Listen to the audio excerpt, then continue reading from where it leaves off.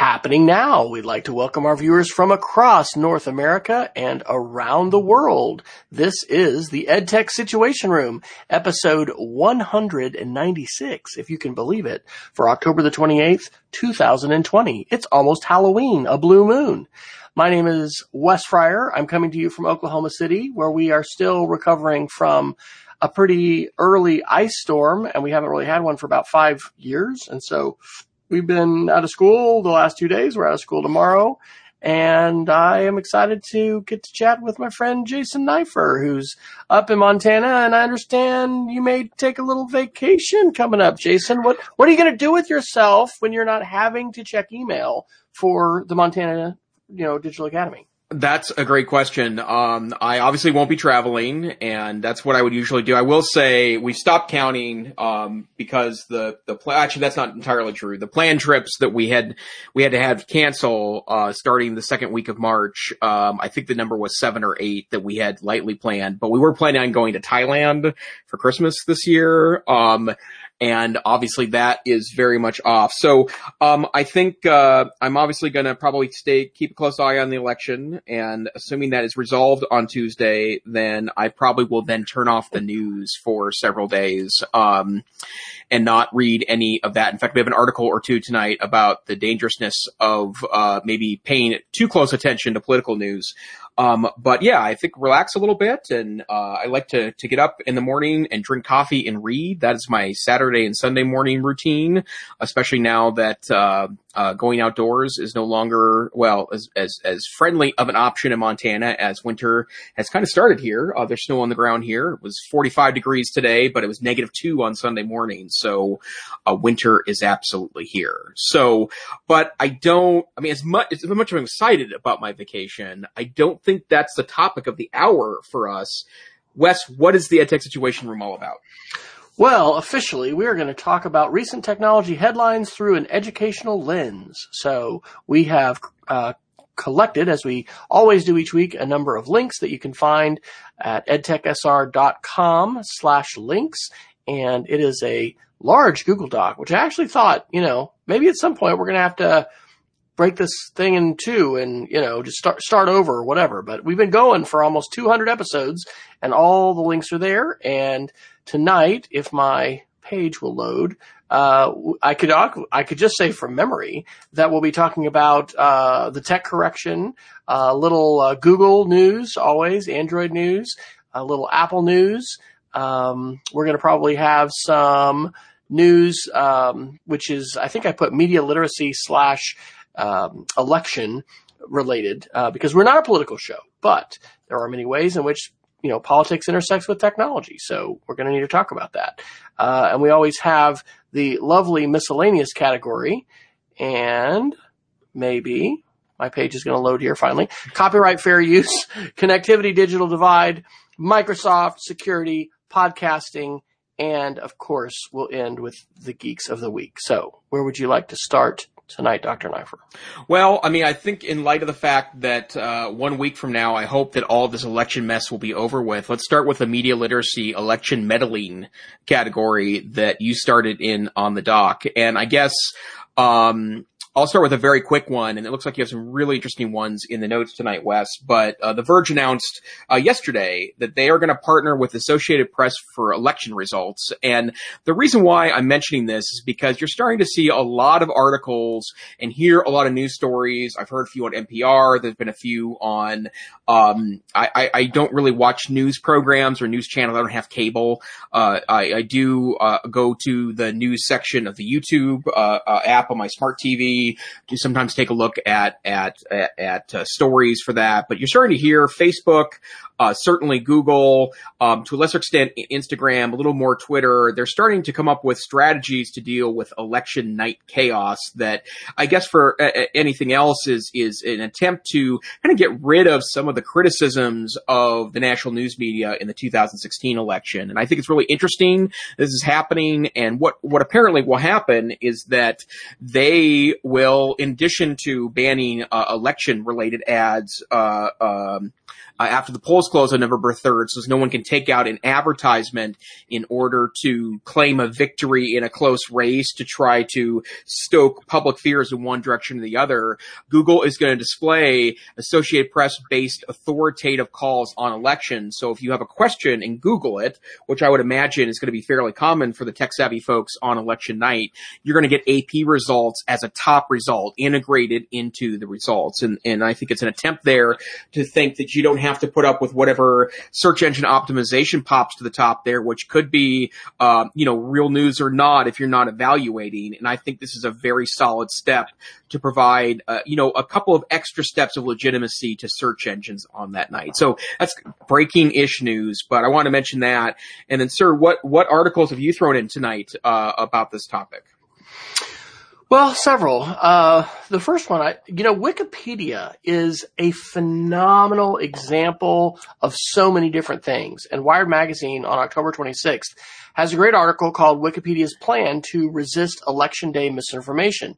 I think one of the other podcast links that I have in the show, maybe under this topic actually, is an interview in which the interviewees and hosts talk about Wikipedia as, a shining example of how in the midst of polarized times, one organization has been able to navigate so many different, polarizing forces and influences and be able to, present a consistent message that, hey, by the way, that everyone gets to see, regardless of your political persuasion. You see the same Wikipedia page at the same moment. So it's called Wikipedia's Plan to Resist Election Day Information.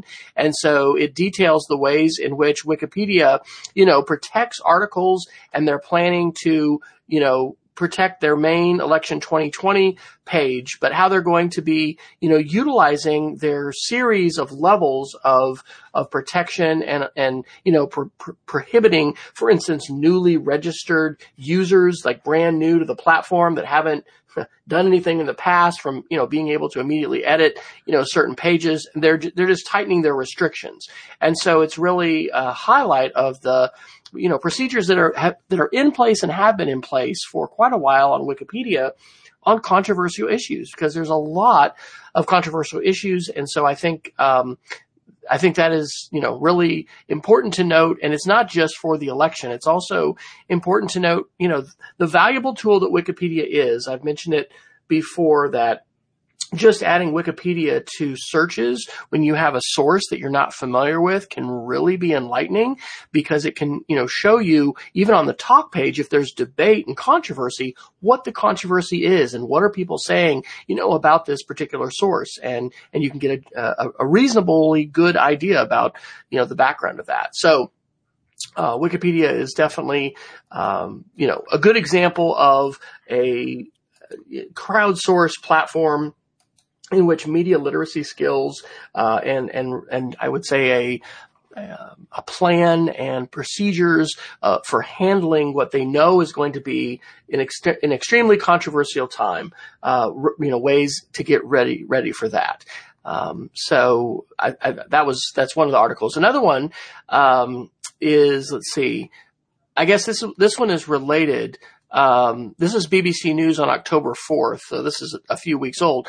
China and Taiwan clash over Wikipedia edits. So on the topic of Wikipedia, China is getting really, serious and really playing a long game with many, many different things, including artificial intelligence. And they recognize, they being the Chinese government, the importance of Wikipedia. I know a few weeks ago, Jason, you put an article about, the impact on tourism for a well-written, well-sourced, Wikipedia article for a location with photographs and things like that. I mean, it actually makes an impact. So China is being much more strategic and intentional, perhaps, than other countries and just folks have in the past about what Wikipedia says about things. And so as tools like, Google Smart Assistant or Siri, Apple Smart Assistant, use Wikipedia content to respond, I mean, the response for things like what is Taiwan actually has been changing because of edits and these kinds of edit wars that are going on. So I commend this as a real fascinating article, again, pointing to how Wikipedia is seeking to mediate these kinds of issues. But it's also, I think, just really valuable as we talk with students about contemporary issues as well as history, how these kinds of things are manifesting in the digital realm, and what the sides are, what the different perspectives are, and then how, Wikipedia is working to navigate these these controversies where people have such competing perspectives on things. So, any thoughts about that, Dr. Nifram? Well, I will tell you that in general, I would say that the Wikipedia, 22-year-old phenomenon now, it's been around for some time, and I still think it's one of the best places to go if you want to find resources to research a topic deeper. Generally speaking, I found it both as an historian and an educator to be a great first start if I need a quick explanation of something. But if I want to research something more deeply or find resources I wouldn't find from a search engine, that's a good place to go to get the bottom research, right? And I think Wikipedia realized really early how weird it looks when you have a community edited encyclopedia that people are just saying things off of the top of their head, where they really did build in a sourcing engine and a community response to unsourced articles. And I think it's a really interesting phenomenon. But I'm not surprised that they're taking a proactive stance to deal with potential misinformation on election night. I know that you can still, it's very easy to find articles on Wikipedia that are either locked or you get warnings about that the debate is too fierce over the topic, and so you should proceed with caution before not necessarily believing, but not verifying those resources. And I think it's a real win in in the internet age, where lots of other social-like technologies have been of question. The accuracy and also the kind of even-handedness of the Wikipedia has been pretty extraordinary. So great to hear. So another article in the same category, and these are, a couple. Well, one's a couple weeks old, one's from the summer, but this one is called "It's Time to Talk Seriously About Deepfakes and Misinformation," and this is from the website WebRoot. And we've talked about deepfakes on the show previously. Those are videos that are created where someone's face is juxtaposed on someone else's face, or the actual video itself is just a complete fabrication. In some cases, they'll get someone as a model who looks a little bit like the target person, and then they'll take their face and like other things that involve, machine learning, it requires a lot of data. So public officials, like elected officials, think presidents and senators and representatives, people who've been on C-SPAN a lot, they've really had a lot of video taken of them. There's a lot of that data that can be fed into the system. Celebrities. And so deepfakes, initially I think gained traction because of pornography. But this article is pointing out what a danger it is in terms of election time, because people don't realize today how good these deepfakes can be. Not only, presenting a false impression that this is a video of the person, but that their voice is saying whatever it is you want them to say. We've talked about this multiple times on the show, and they use the term, October surprise, that we could have something right before the election, complete misinformation. And actually, we wouldn't call that if it was a deep fake designed to really throw the election or deceive people. We would call that misinformation, or actually malinformation, because it would be, the intention of it would be, to explicitly cause harm. But this article, which is from October 6th, is saying these technologies are really maturing to the point where it doesn't take, a nation state or, somebody with millions and millions of dollars in really deep pockets to be able to create these. And so they're a threat to privacy. They're a cybersecurity threat to businesses, and they're a threat to election campaigns and to elections as well. So hopefully we're not going to see something like this emerge. But the landscape is ripe, and the technology available, open technology that's available is really ripe for that. And then in the course of reading, and I don't know if this was from the Foreign Affairs article, maybe I'll do that one first. So Foreign Affairs, current September-October issue has an article called "The Kremlin's Plot Against Democracy: How Russia Updated Its 2016 Playbook for 2020." Again, we've talked on the show about the ways in which, in the 2016 election, Russia and other actors, which are in the shadows and are not, fully disclosed, but we know a lot, based upon research and congressional testimony and reports that have emerged from U.S. intelligence agencies and others about the role that Russia took. They are not currently as easily identifiable. Like, oh, look, they just bought that Facebook ad in rubles. They are doing things that are more hidden, but there's also additional actors to include China and Iran, that we know of. This plan that Russia has, and this desire that they have to really sow discord, to try and amplify issues and things that polarize us here in the United States, to subvert democracy. Unfortunately, in the last debate, which I did watch most of, the presidential debate, our president really just dismisses any of this talk about Russia as foolishness, and it's not. I mean, our credible information or intelligence agencies and sources in the United States, as well as journalists, have documented this really, really well. And so, what this article is saying, and again, hopefully this isn't going to play out, but they're saying that, what we will see in this current election cycle is going to be much worse than what we saw in the past. We are seeing Facebook and Twitter and YouTube take actions to curtail the spread of disinformation and the weaponization and manipulation of their platforms in ways that we did not see in 2016. So, this is the tech correction that we talk about, and we'll probably visit about a little bit more in this, show, but it's, the potential is there, and there's also, of course, always this cat and mouse game that's being played. And so it was either in that article or another one that I ran across this. This was from the summer of 2019 in June. I didn't even know this existed. There's an agency called the U.S. Cybersecurity and Infrastructure Security Agency. And so they have a whole, PDF here called "The War on Pineapple: Understanding Foreign Interference in 5 Steps." And it kind of came about, almost it sounded like as sort of a, offhanded comment and experiment by one of their officials. But what they were able to do was on social media to take what you wouldn't think is necessarily a hugely divisive issue, and that is, do you like pineapple on your pizza, like pineapple and ham, like the Hawaiian, or, do you prefer just like a straight pepperoni and standard thing? But then you can identify based upon that split, groups, and you can manipulate that group, and you can distort the conversation, and then you can basically, hijack conversations in media based on things that are polarizing, which you might not even think would be that big of a deal.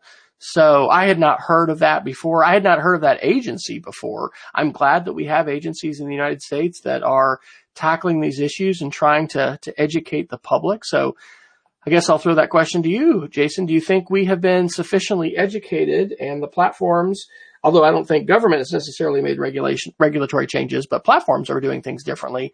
How do you feel about where we stand with all this, a week out of the election?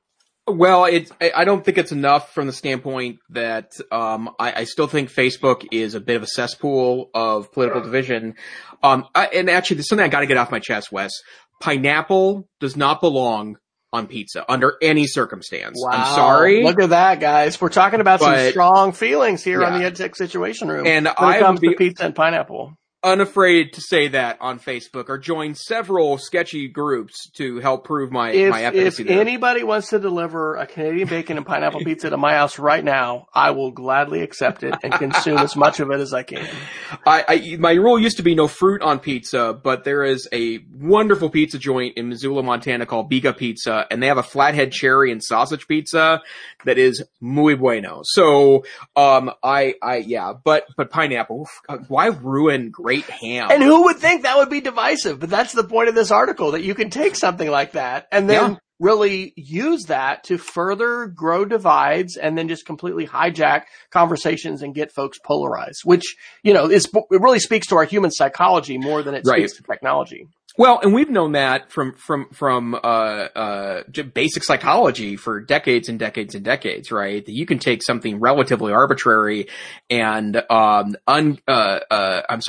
inconsequential and really get people fired up about it to the point of it's not surprising to do that. And then the other one, and I was scanning the article and didn't see if this was part of this or not, but the other piece too is that oftentimes they will take Facebook groups that are not related to that at all, and build up a huge cachet of people that are maybe closely aligned to a particular issue, but they don't mention that issue, and then they'll just change the group completely. They'll absolutely and utterly wipe away any of the previous notions of that, and then start feeding trash misinformation to those groups. And my understanding too that groups are for sale on gray markets too. Like you can get Facebook groups have 1,000, 5,000, 10,000, 50,000 users.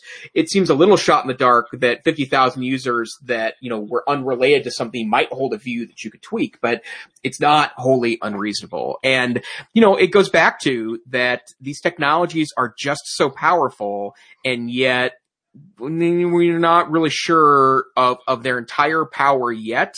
And I'm not entirely sure if we understand how we're manipulated by them either. And I think that's a piece that's extremely, extremely important. I want to mention another article that's related to this because I put this elsewhere in our tech correction section, but I think it's a good thing to insert now. The MIT Technology Review mentioned something that I think we talked about a little bit last week, that one of the Facebook engineers that testified to Congress said that Facebook strategies are much like big tobacco. I think we talked about that last week. And this article from the Technology Review does a good job of taking that one step further to say that the way we battled big tobacco in the 80s and 90s in the United States might be a page we could pull here in order to discuss how we might be able to evolve and justify regulation of social media. And the big point here is that regulating smoking became not necessarily about you because you have freedom to smoke, right? That was the argument in the 70s and 80s, that people have the choice to trash their own health, right? Ignoring the public health consequences of having a bunch of sick people that need services. But ignoring that for a moment, when the secondhand smoke piece of this, in other words, the impact smoking had on others, became of issue and became scientifically extremely clear, that became a justification then for regulating tobacco. And the point this article is making is that regulation might be justified for social media, in part because honestly, it's not just what you might be impacted by posting on social media, by you sharing disinformation, malinformation with others, by you buying into something that's a hoax or intended to get you to think or react a certain way. You might indeed be engaging in activity that's harmful to others. And it's a novel approach. It's obviously needs a lot more thought and application, but I thought that might be an interesting, way to go next when we start talking about, now that we have a lot of evidence. This is from the article you share was from the Department of Homeland Security, right? But that becomes then a part of maybe how we start figuring out how to turn this around. And the thing to mention here that we've talked about, and if you haven't watched it yet, please do, The Social Dilemma. It is a documentary airing on Netflix. It was released in September by the Center for Humane Technology. My wife and I actually just watched it. I watched it for the second time. It was her first time. We're going to be doing a parent university on November 10th over Zoom for our parents about that. So important. And they're speaking in that documentary about this long game, right? That we are going to need to make some changes, but they're not going to happen quickly. And so, right, just as we saw with smoking, this was a long campaign that, attempted various ways of educating the public, but ultimately public opinion had to be swayed before legislation could be changed, and then reality could change, right? Because, I think I remember I know when my wife was in high school, she's a little older than I am. There were designated smoking areas at school. I kind of think those might have been sort of on the way out, by like 84, 85. But, we're talking about a major significant change in the perceptions that we have as a general public. And it was a long game that we had to play. So I think this is a long game as well when it comes to technology. And yeah, I'm glad you brought that up, because I think strategizing and considering the ways in which, because like being aware of this is one level, but Lynn, what are you going to do about it? Are you going to find groups that are supporting, this agenda, that are lobbying legislators? Are you going to try to contact your own legislators, right? I mean, a lot of times we have to be pretty upset in order to do that. A lot of people don't just, write their legislators. But hey, this is how representative government is supposed to work, and we are having an election, so it's a good thing to talk about. And that's part of the both right and responsibility we have as citizens, is to communicate with our elected officials, let them know as constituents what kinds of issues are important to us and what kinds of action would we like them to take. So, all right, where would you like to go next? Well, why don't we do one more political news one, and then I have a funny Facebook one I want to share, and then we could maybe move on from what's kind of turning into social media all the time in tech commentary. So a great Atlantic article from October 8th, reading too much political news is bad for your well-being. And there's a lot of scientific evidence that the more informed you are and the more you watch long-form news programming, the more you read long-form news, the less happy you are. And that itself is not that useful of information. But this article comes with some additional guidance to say that there are things you can do to help mitigate this. And I thought it was very useful information, so I thought I would pass it along. First one, instead of just complaining about what's going on, do something about it. And I think that's something that might end up being part of the story of the 2000. Well, this is certainly true of the 2008 election, maybe the difference between the 2016 and 2020 election, that if you are interested in outraged about any component of the news, don't just sit around complaining about it on social media. Go do something about it. Volunteer for a campaign. Become more informed yourself of the issues, and not just trusting headlines in the media. Engage with others. Join political action groups. Canvass neighborhoods. Help people return their ballots back during a pandemic. All things you can do to help the situation that have nothing to do with doom scrolling on your phone. The second piece is ration your consumption of politics and limit the time you spend discussing it. That's hard for some people, and I would say it's hard for me personally, in part because I love politics, and it is an academic pursuit for me. My undergraduate degree is in political science, and at one point I had thought about going to law school, and in part being maybe engaged in politics someday, and I am to a lesser extent now, and I don't ever think, well, I have run for office before, I will not do it again, long story, but that's the reason why I'm in the Wikipedia. But the piece of this that I think is important is that this notion of, being proactive about not just scrolling through news headlines on your phone because they're there. Like, give yourself 20 or 30 minutes a day and just say stop. And I think that's an important piece of this. And we've talked about this notion many times in the past, that part of the literacies we need to be teaching kids, and really the literacies we need to encourage amongst one another, is using your technology responsibly. And I don't think it's responsible to spend 6 hours scrolling through news because it's there. And I'll tell you, news junkies like myself, right? And I am a news junkie. I love the fact that I can spend $20, $25, $30 a month, subscribe to 4 or 5 different major electronic newspapers, and have access to the full versions of that, with no limits. That's great, but you got to limit that, and it needs to be toned down to a certain amount per day. And then this one's really interesting. Turn off ultra partisan news sources, especially on your own side. And I will tell you that that's actually kind of my strategy. I know where to go find news that agrees with me, or, maybe knows what hits my outrage buttons.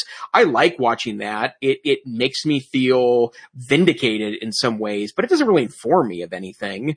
Watching more neutral news sources, or even ones that disagree with me, not only help challenge my perspectives and make my beliefs more solid, but it might be better for the echo chamber that happens in your own head when you're utilizing sources that perhaps are not as center leaning as maybe they could be. So, I mentioned earlier, or actually Wes mentioned earlier in the show, I'm going to be on vacation next week. I obviously will be keeping very close eye on the election on Tuesday.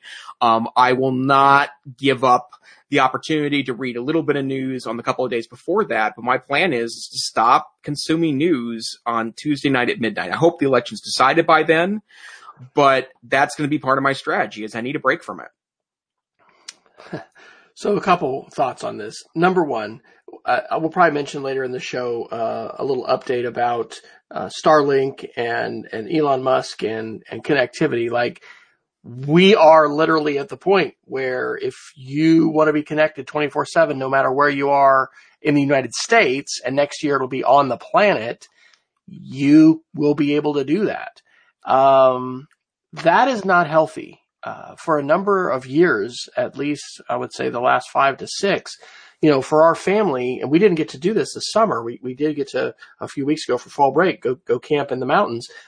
Going to a place where we are literally not able to be connected has been a hugely beneficial thing for our wellness.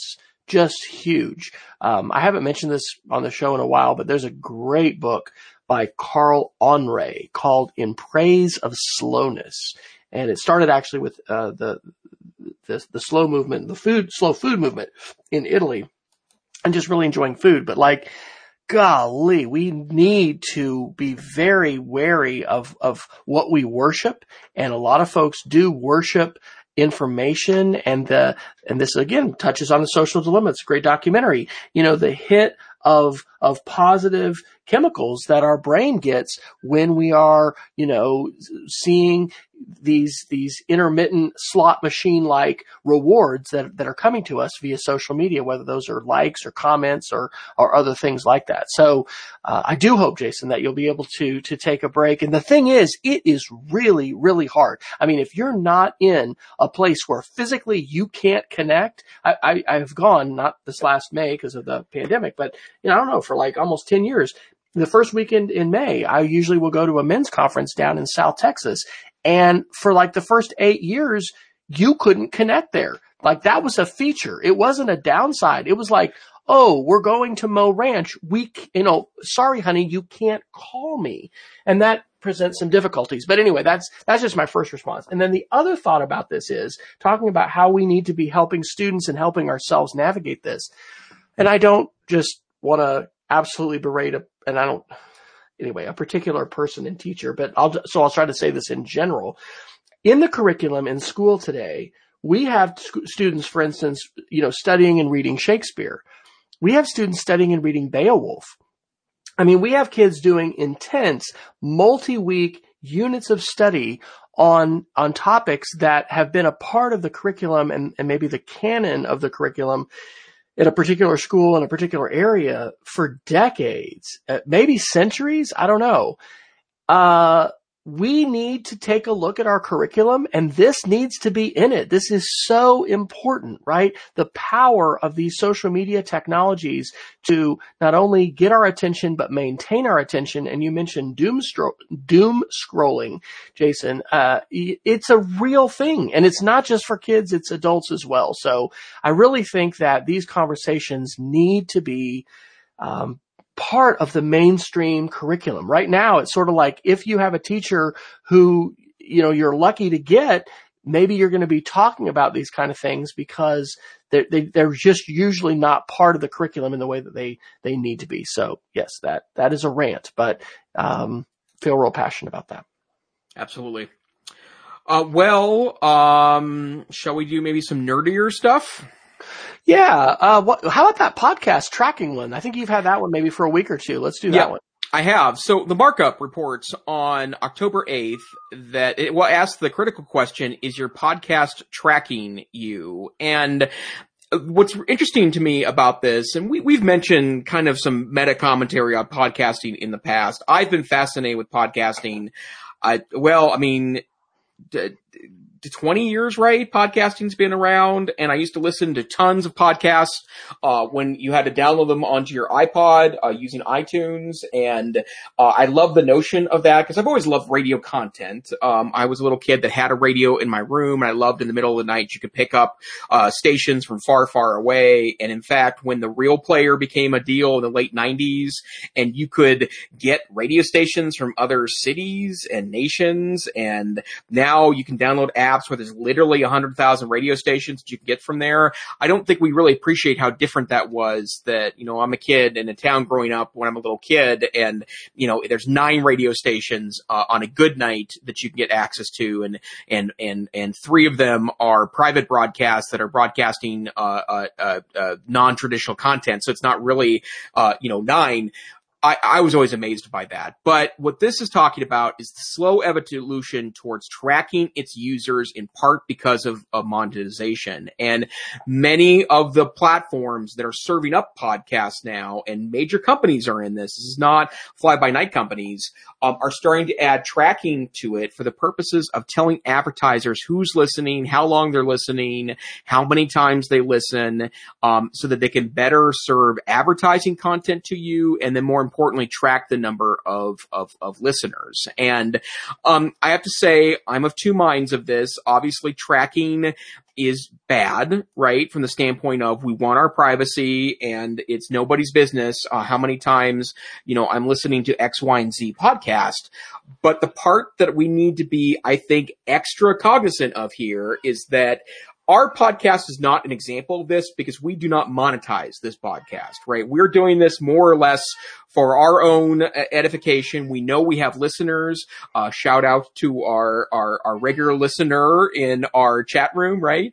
Peggy George, moderating chat tonight. But the other piece that's also a part of this is that we don't do this for financial purposes. So we don't track you because other than, I'm not even sure if we'd have the ability to track you other than to maybe track an IP address. We want you to shout out to us because we don't know you're there unless you tell us, basically. Yeah, that's exactly it, right? Literally. And in fact, and I know we have listeners. I've been stopped at ISTE by a listener. I've been stopped at iNACOL by a listener. I was stopped at the Digital Learning Annual Conference, DLAC, this past February by a listener. So I know, and someone heard my voice, right? That was the part that it actually kind of freaked me out that, wait, are you Jason Neiffer? And I'm like, I am. Like, I recognized your voice from EdTech Situation Room. I'm like, you're the listener.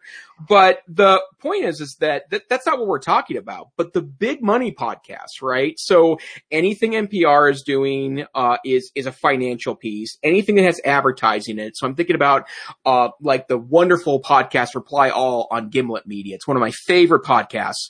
And that podcast, I have to apologize, my cat is freaking out. But that is a podcast that has advertising in it, but is probably being served up by a system that is both tracking the number of downloads, and they're starting to come up with more and more clever ways to get even your podcatcher, whether it's a podcatcher that's made to do this or not, send data back for the purpose of advertising. So I don't know if I care, in part because the free internet runs by advertising, but it's something to think about.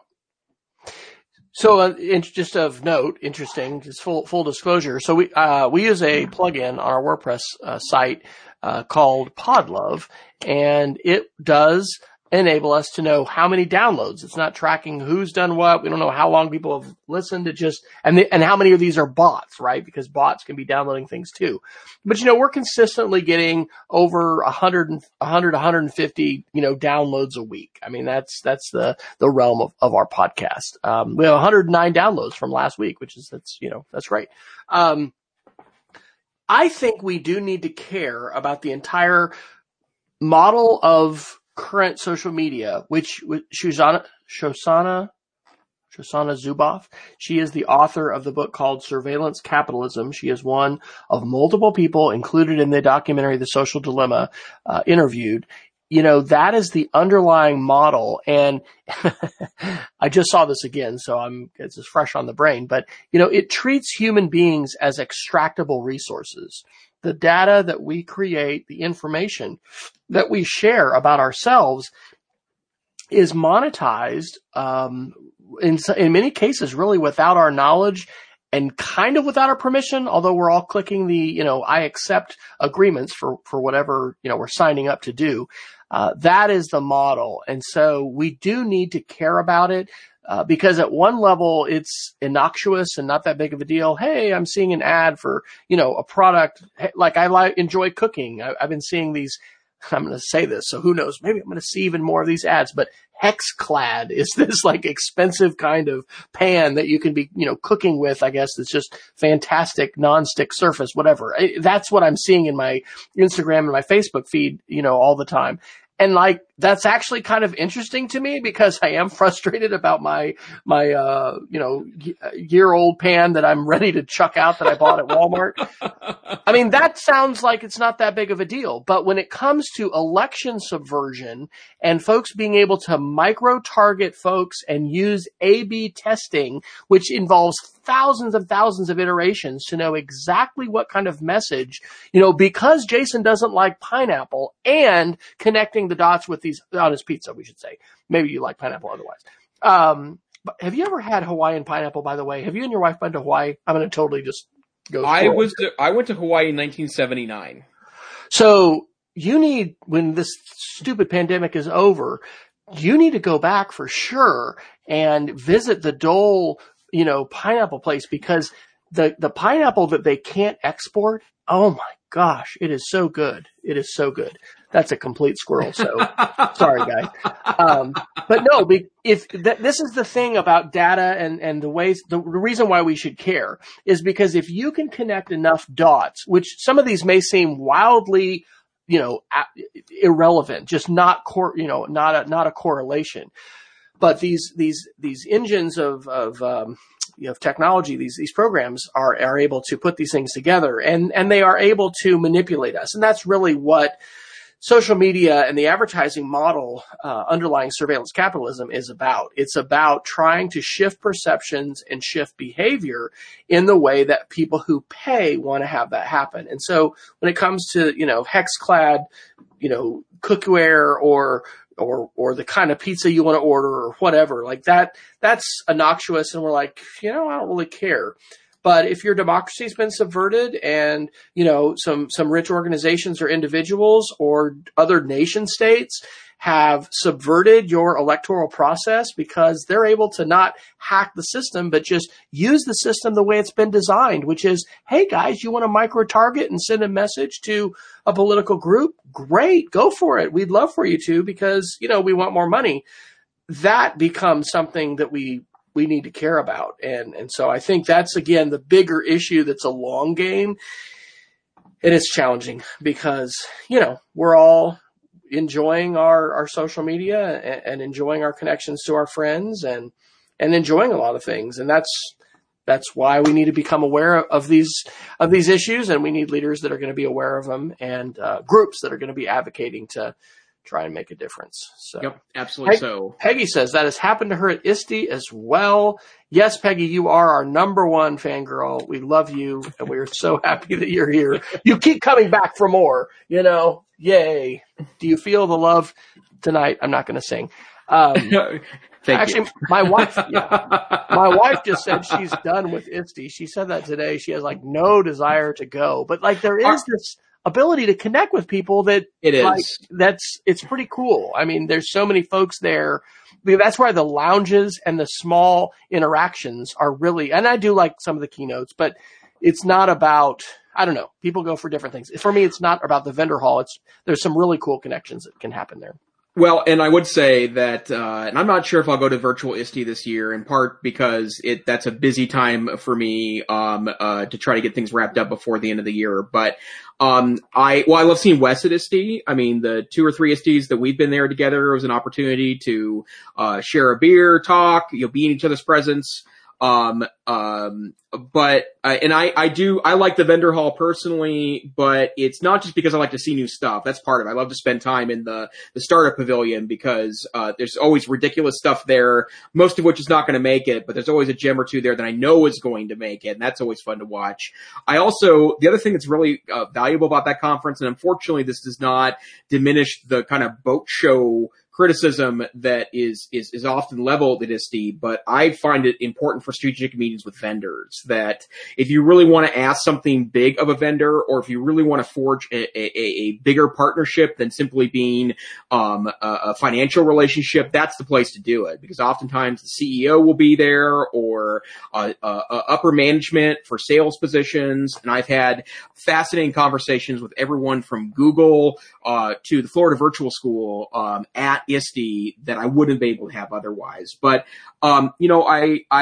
the tracking component of things is concerning, but the part that we're going to have to figure out, and I don't know what this happens, is that we might have to trade the free nature of the internet, not the freedom nature, the free nature of the internet at some point to diminish the impact of advertising, right?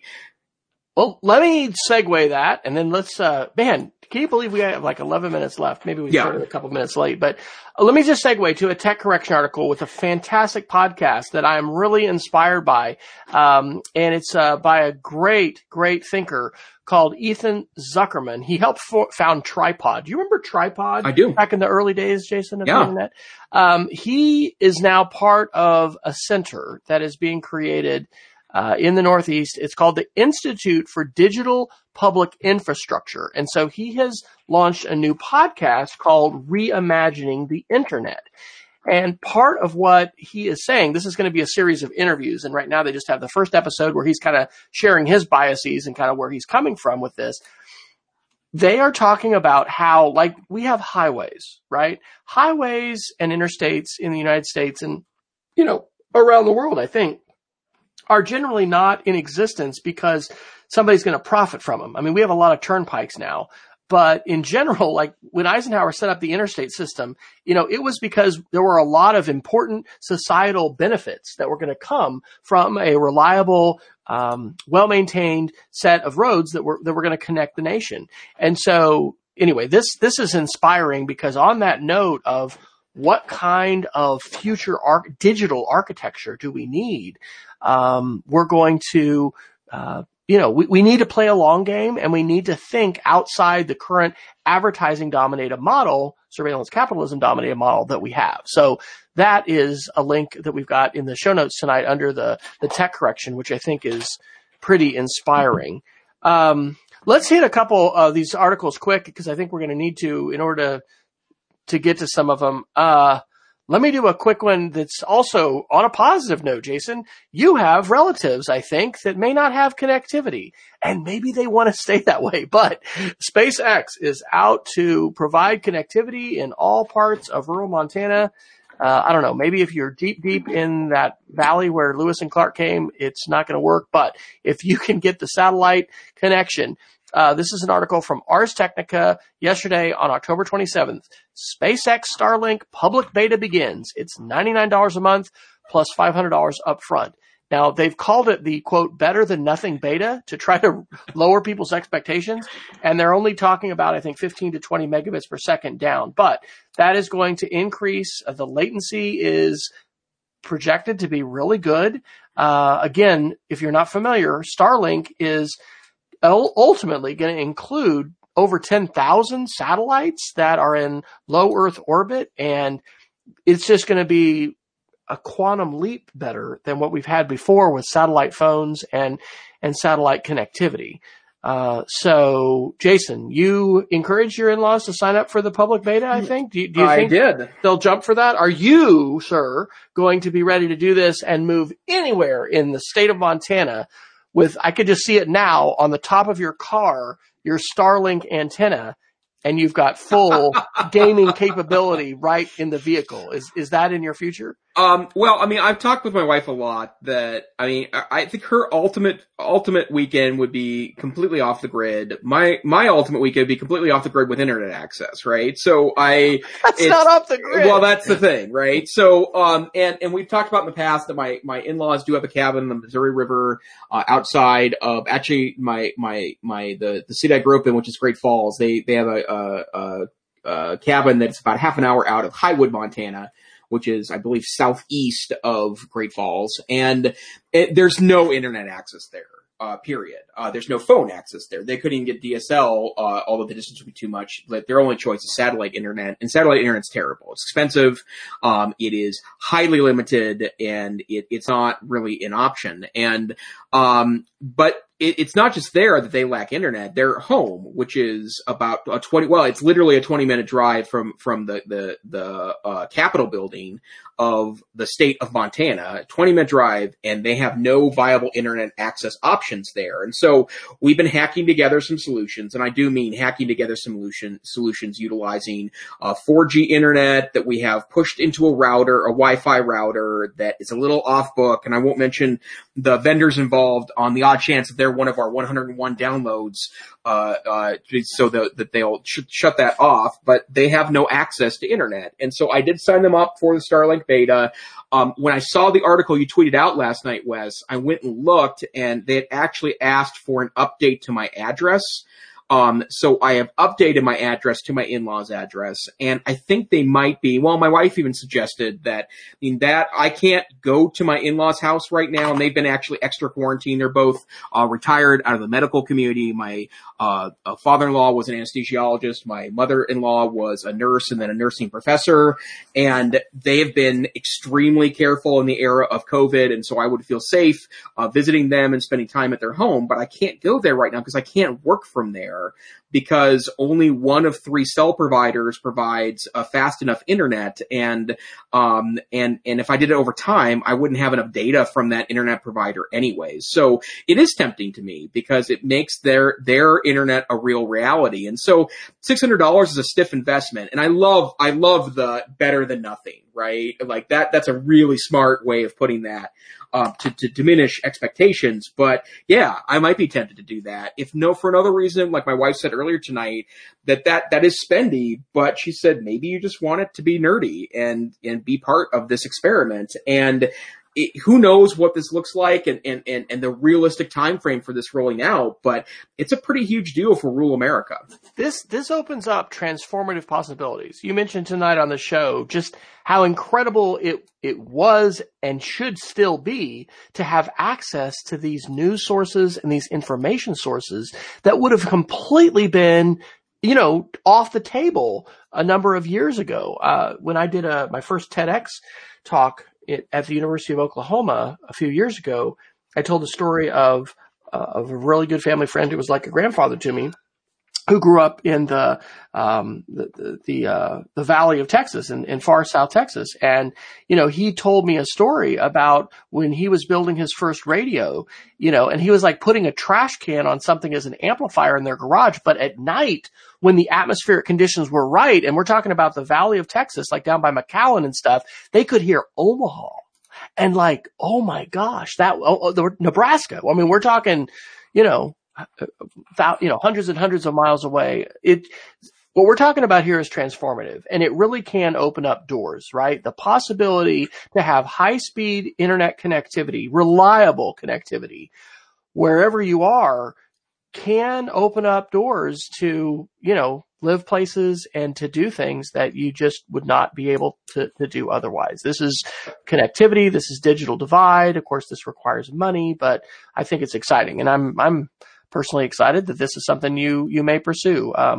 Shelley and I have talked about it, in terms of where we go and where we live, right? If we're teaching online, if you got reliable internet, there's all kinds of possibilities for you there. Well, and I could see, like, I've been tempted by the tiny house movement, not because it's realistic for me, because I'm a pack rat. I mean, look at gotta get the right direction here. Look at the, this is just computer and, well, actually, I think that second shelf right above my head is just notebooks. So, I'm a bit of a pack rat, digital and otherwise. So, it's not that realistic, but I could see buying, maybe 10 acres in the mountains and putting, a little A-frame cabin there and spending the summer there or spending 2 weeks at wintertime there. And not that if I don't have the internet, woe is me, but I would like to be able to work from there. That'd be super sweet. And, and the other thing too is that the great thing about the Starlink internet technology, we've had a couple articles about this. We're not talking about sad, slow internet either. We're talking about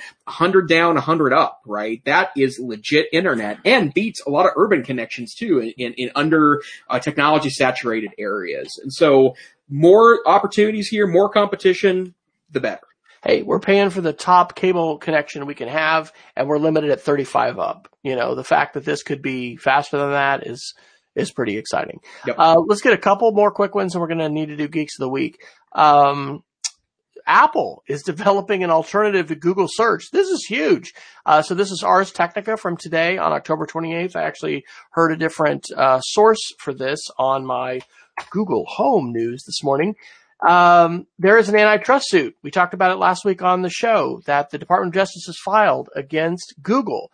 And as I heard a commentator say today, it seems a bit out of touch, right? Like, Google's dominance of search is not really the top issue for people when it comes to technology. I mean, we got elections, we got pandemic, we got, lots of other issues that are bigger. And, the article I think I was listening to was saying that, like, this case that the Department of Justice has filed against Google, it's not as strong as what they had against Microsoft, which they won. And what was that, 20 years ago? That was a while ago. But this article is saying that Apple is now sharing certain results, not based on a Google search, but based on its own search engine. And there are bots that crawl the web and gather information. And the article talks about how Apple's bot, it's called AppleKit, it's called Applebot, is showing up on the logs of all kinds of websites. And so anyway, this is interesting. The other article, not this one that I listened to today, was saying Google could actually probably meet the demands of this Department of Justice antitrust suit pretty easily by saying, okay, we won't, pay people to have us as their search engine. And there's a few other things that they could do. As far as market dominance, it's going to be interesting to see how this plays out, but I think it's significant. I mean, I want to use the best search engine. I love Google. I really do. I use every once in a while DuckDuckGo.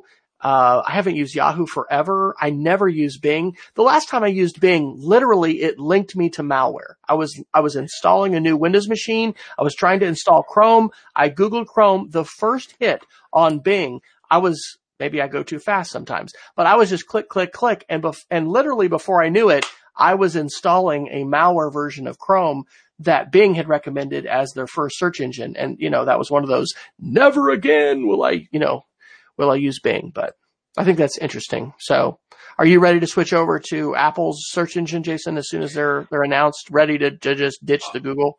No, except that, I don't think people remember how bad search was before Google, right? And if there were a viable alternative, people would use it, right? And I do occasionally use DuckDuckGo as well, and I can't say that I've been linked to malware on Bing, but I will say that I've done comparative searches before, and it's just not as effective, right? And if I know a certain piece of information exists, I will sometimes test both search engines. And I admit I am a bit of a ninja on Google because I know some of the tricks to narrow down the searches, which is something I've picked up over the years. But, but it would have to be good. And, the thing about Google's primary response so far, we talked about this a little bit last week, that people aren't forced to use Google and alternatives exist in the marketplace, right? There's nothing about Google that forces you to use it. The reason why I use it is because it's effective and it's a tool set that I enjoy and find myself to be very productive in. So We'll see, but Apple's done some really great software. Apple's done some terrible software. iCloud is still not great, in my humble opinion, as in comparison to Google Drive or Dropbox or even OneDrive. So, we'll have to see. All right. You want to pick up any of those Microsoft articles, or should we Geek of the Week it? Yeah, two quick ones. First, Internet Explorer users. So I don't think that's a ton of our marketplace are going to be surprised because certain websites in the relatively near future are going to be redirected to the new Edge browser, the Chromium-based Edge browser. And I guess the thing I would tell you, well, first and foremost, I've felt that Internet Explorer has been a clunky mess for a long time. So if you are using Internet Explorer 11 still, please move to the new Edge browser. It is infinitely better. And the other thing I would also tell you, if you happen to work in IT, I know there are software suites, and some of them happen to be ones required for accounting at the University of Montana that force Internet Explorer 11's framework to be able to work. Start kicking your vendors now to say it has to work outside of Internet Explorer's architecture because it's going away. And Microsoft has been very clear that the things they built into the IE infrastructure that a lot of software is built on top of, unfortunately, will not be featured in Edge. And so you got to move away. And if you just don't want to move software yet, even though that the updates aren't available, that's one thing. But if your vendor is dragging their feet on this, make them move now. It's time to have those conversations. And then just a kind of a program note, I guess. The new version of Windows 10, the 10 October 2020 update is out. I have installed it. I do not do upgrades on Windows because that has never gone well for me ever since Windows 10 started. So I wiped my computer last week, downloaded the ISO. Excuse me. I'm getting very excited here, apparently. I'll say a comment while you're getting a drink. Alt-Tab is updated for this. I was just seeing. Yes. And that's actually a power user tool, which you can do on the Mac too, although it's Command-Tab. Command-Tab and Alt-Tab have worked basically synonymously, where it'll just, show you what's active and you can quickly multitask your apps. But anyway, this is a refresh to Alt-Tab. So if you know what the heck I'm talking about, you are a geek. Yes, and I'm noticing that, like, it's a subtle difference, but it's there. But I would advise, if you're going to update, I would recommend just wiping and starting over again. But don't do that unless you know what you're doing, right? Like, that can be a real. Please don't take that advice unless you know what you're doing. Important liability footnote to tonight's show. Right. Yeah, but I have to say I've installed it. I've had zero problems. I know there have been a lot of reports, but I honestly think that a lot of the reports of problems with Windows 10's updates is about the update, not about wiping and starting over with that fresh new version. So far, so good for me.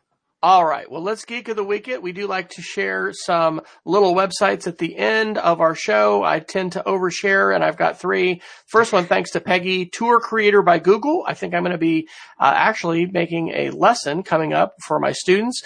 Create an immersive 360-degree tour right from your computer. And the fact that this is fully functional on the Chromebook as well as Safari for iOS, or iPadOS, I should say, makes this very attractive. This one's from Tony Vincent, teleprompt.me. If you've got students or yourself creating some videos and you need a teleprompter, this thing will listen to you. So you can load up your script. It's going to listen to you and it's going to scroll by itself to keep you going with the script that you've written for yourself as you're recording, looking at your screen. Hey, remote learning, teachers doing remote learning, that, could be something to use. And then the very last thing on the topic of search, I learned about because of these articles we were reading this week, Neeva, Neeva. It is ad-free private search. It has a wait list. You got to sign up. And so I've signed up to join it. But, I do love the Google. I think it's fantastic. But I think privacy is important as well. And I think in general, competition can be a good thing for consumers. So I'm going to check that out. I have not gotten my email yet because I just signed up, but I didn't know about that. And that's my 3rd Geek of the Week. What do you have, Dr. Knight? I'm sharing a great article from Chrome Unboxed on October 21st that gives you instructions on how to download the Linux version of Microsoft Edge, the Chromium-based version of Microsoft Edge, and install it on your Chromebook. And so this is a scenario if you are a Chromebook user, either by district application or you've bought one yourself, and you are somewhere in the Microsoft universe, you can actually download this browser, use it as you regularly would the Edge browser, and then keep kind of a second set of accounts under the same piece. So as an example of this, my institution is Google Apps, but I work on a campus that broadly has implemented Microsoft tools. So my email is Microsoft based. And so what I have done in my work account, my work Chromebook account, is I've downloaded the Microsoft Edge browser on Linux or for Linux. I've installed it on my Chromebook. And whenever I'm doing University of Montana stuff, which is based in Microsoft, I just open up the Edge browser instead of the Chrome browser in Chrome OS. And I can keep those things kind of separated and apart. And I don't think there's a lot of great Linux software for the typical end user that you'd want to install, but this is an example, and Firefox happens to be as one as well. It's a wonderful thing to install on your Chrome OS device. Well, that is excellent. We're probably just a minute or two over our normal hour-long time, but if you've stayed with us, we appreciate it. Peggy has. Peggy, by the way, has a newsletter that she shares with Nuzzle, and that is part of my at least several times a week reading to always learn some new websites. So Geeks of the Week are sometimes coming from there. So I'm Wes Fryer, W. Fryer on Twitter, speedofcreativity.org. is my blog, and I'm sharing curriculum for media literacy as well as 5th grade Spanish, which I'll be teaching till mid-January on mdtech.cassidy.org. Dr. Neiffer, where can folks find you when you're not here on Wednesday nights?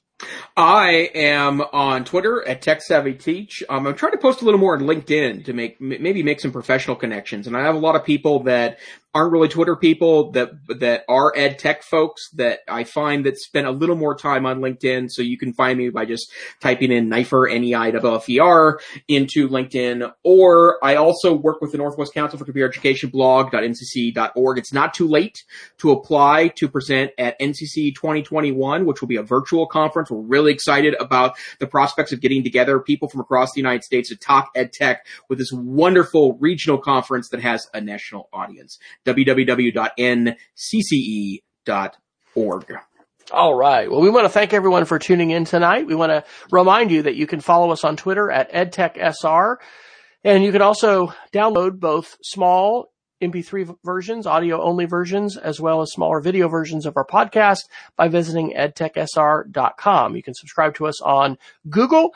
We always have more links than we have time to talk about, and you can check all of those out at edtechsr.com/links. So until next time, we encourage you to stay savvy, stay safe, and stay warm, at least if you're here in the Northern Hemisphere, because apparently, winter is not just coming, it has come to not only Montana, but it's come here to Oklahoma as well. And the ice may be done. I think we're going to get up into the 60s this weekend, but we had our ice storm, and we're ready to be done with that for a while.